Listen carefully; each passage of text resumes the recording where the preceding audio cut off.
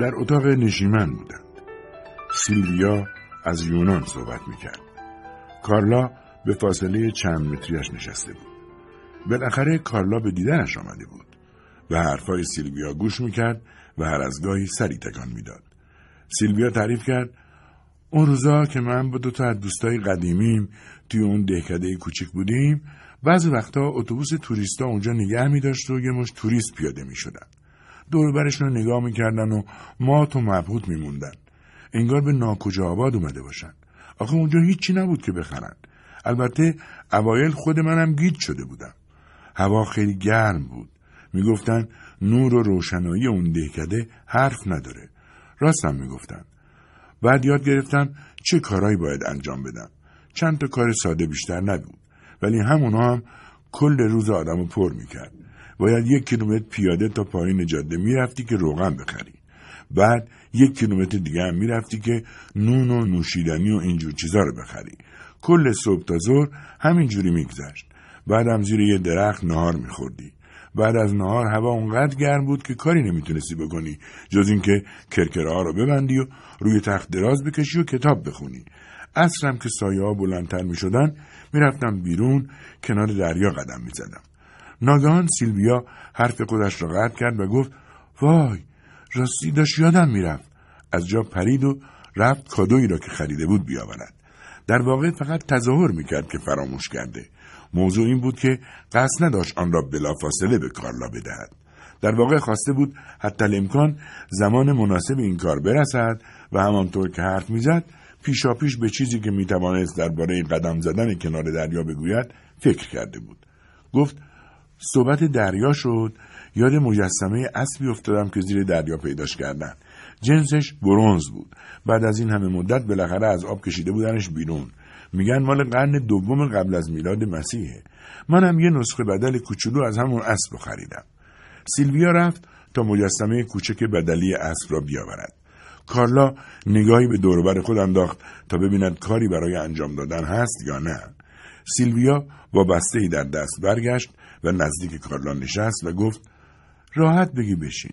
از وقتی برگشتم خونه هیچ کس نبودی که باهاش حرف بزنم. خواهش میکنم راحت باش. کارلا دستایش را روی زانوهایش گذاشته بود و مثل آدمهای تنها و منزوی گوشه صندلی نشسته بود. میخواست در حین خونسردی رعایت ادب را هم کرده باشد. بنابراین گفت از یونان خوشت اومد؟ جای خوبی بود؟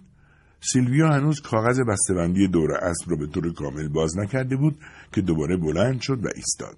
همانطور که مشغول باز کردن کاغذ شد گفت میگن این مجسمه نمادی از مسابقه اسب دوانی.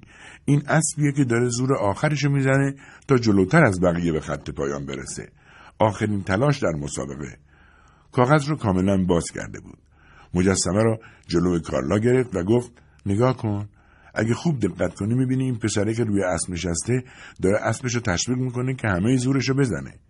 سیلویا وقتی این پسر اسب سوار را دیده بود به یاد کارلا افتاده بود، اما جلوی کارلا هیچ اشاره‌ای به این قضیه نکرد. پسرک 10-12 سال بیشتر نداشت و برای خود سیلویا هم عجیب بود که چرا با دیدنش یاد کارلا افتاده.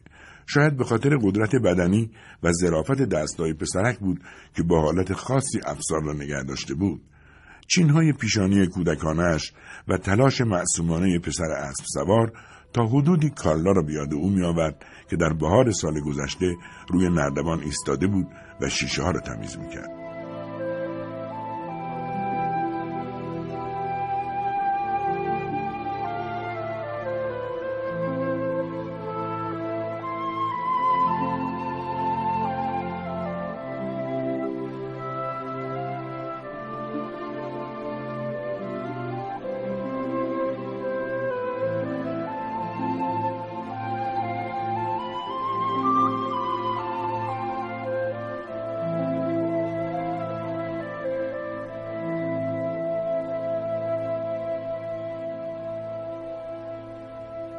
سیلویا مجسمه را به دست کارلا داد و نشست. کارلا همونطور که با دقت و وسواس مجسمه کوچک اسب و سوار را توی دستایش وارسی میکرد گفت آره کاملا مشخصه که داره آخر زورشو برای رسیدن میزنه. به هر حال از هدیه‌ات متشکرم. خوشحالم که یادم بودی. سیلویا لبخندی زد و گفت خواهش میکنم، قابلی نداره. قهوه که میخوری؟ تازه دمش کردم. قهوه‌های یونان خیلی غلیظ بود. غلیظتر از اندازه‌ای که من دوست دارم. ولی نوناشون حرف نداشت. از انجیرای رسیده‌شونم که هر چی بگم کم گفتم. بعد دوباره از جا بلند شد و همانطور که سمت آشپزخانه میرفت گفت خواهش میکنم یه چند دقیقه بشین.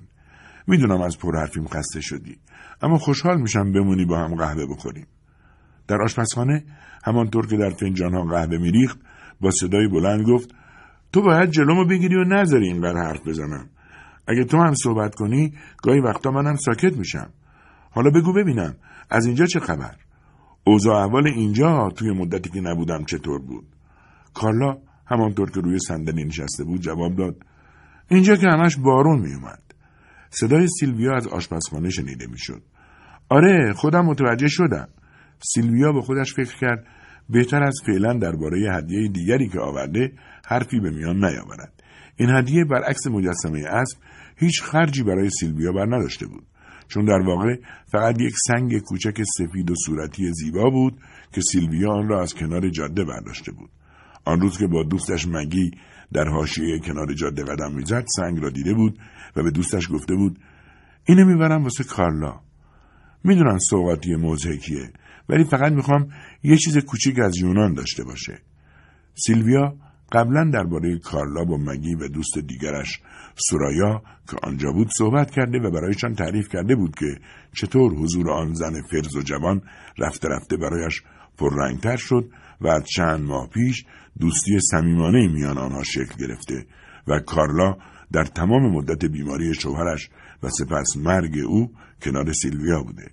سیلویا به دوستانش گفته بود میدونین هر وقت کارلا میومد خونم انگار نیروی جوونی رو با خودش می آورد. مگی و سورایا هم موزیانه خندیده بودند. سورایا دستای گنده و سیاهش را از هم باز کرده و با بیحالی گفته بود جوونا همیشه همینطورین.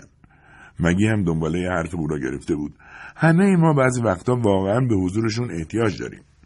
سیلویا با شنیدن واژه احتیاج به طرز مبهم و غریبی عصبانی شده و گفته بود من و لئون هیچ وقت بچه دار نشدیم. شاید به خاطر همین دنبال یه جایگزینم واسه ابراز عشق مادرانه. البته میدونم کار موزیک و احمقانه ایه. مگی و سورایا هر دو همزمان حرف زده بودند و مفهوم حرف هر دوشان کم و بیش این بود که شاید کار احمقانه‌ای باشد، اما به هر حال جلوه‌ای از عشق است. اما این دختر امروز اصلا شبیه کارلایی نبود که سیلویا به خاطر داشت. به هیچ وجه آن موجود جوان و شاد و بیخیالی نبود که سیلویا میشناخت. کارلا موقع گرفتن هدیه‌اش هیچ شور و شوقی از خود نشان نداد و حتی موقعی که دستش را دراز کرد تا فنجان قهوه‌اش را از سیلویا بگیرد هیچ لبخندی بر لب نداشت.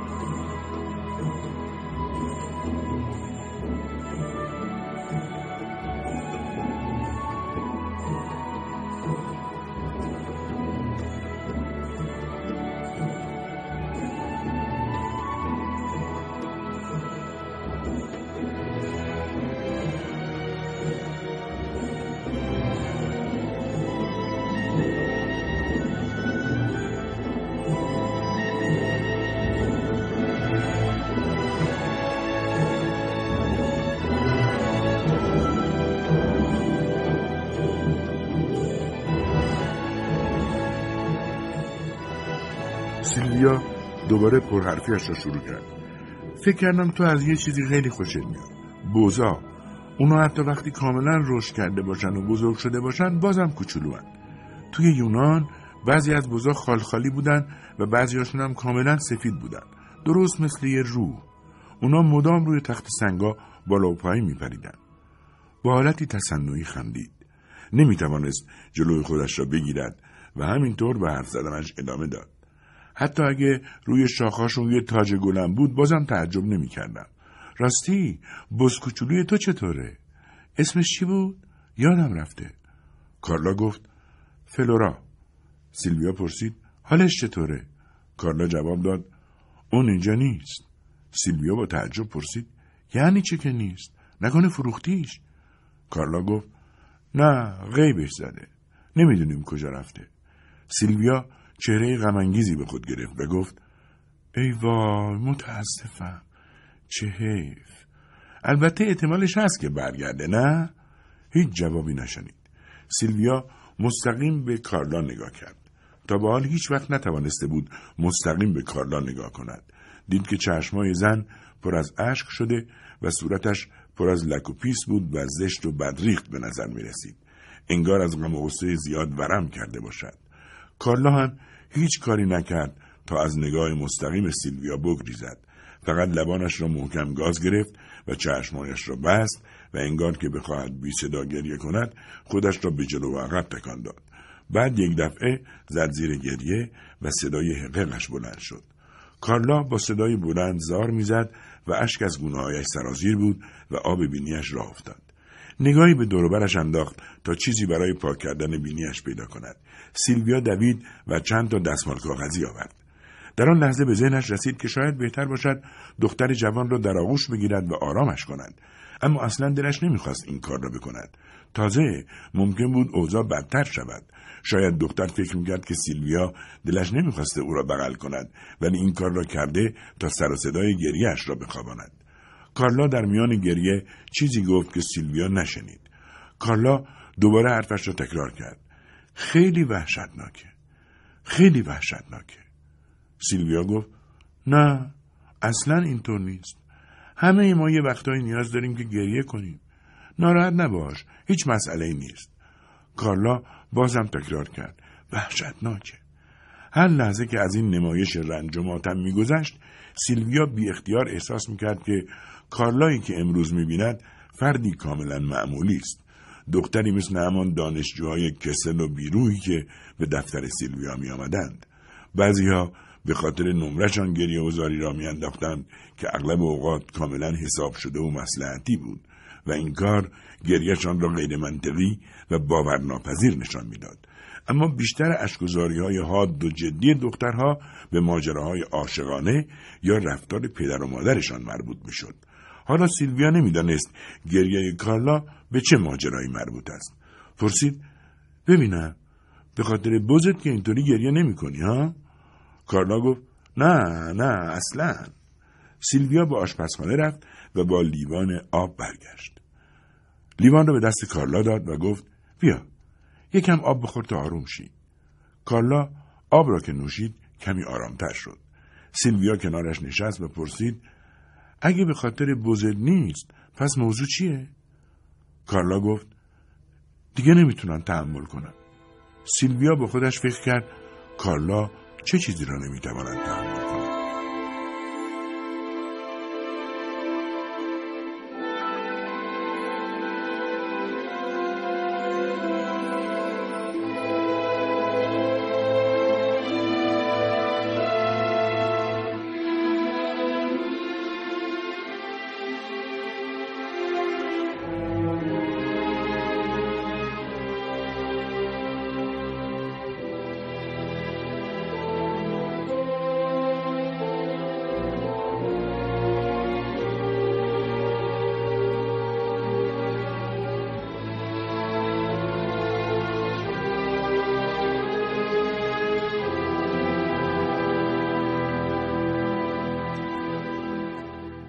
بعد از مدتی معلوم شد که کارلا تحمل شوهرش کلارک را ندارد. گفت که شوهرش مدام از دست او عصبانی می شود و طوری رفتار می کند که انگار از کارلا بدش می آید. ظاهراً معتقد است که کارلا نمی تواند از عهده کاری بر بیاید و حتی بلد نیست درست صحبت کند. زندگی با این مرد داشت او را دیوانه می کرد. گاهی فکر می کرد چیزی نمانده تا دیوانه شود. حتی گاهی هم فکر می کرد خود کلارک دیوانه است که دارد او را هم دیوانه می کند. سیلویا پرسید کتکتم می زنه کارلا؟ کارلا سرش را به علامت منفی تکان داد. کلارک هیچ وقت آسیب جسمی به کارلا نزده بود، ولی از او تنفر داشت. کارلا را تحقیر می کرد و اصلا دوستش نداشت. کلارک حتی نمیتوانست گریه و زاری او را هم تحمل کند.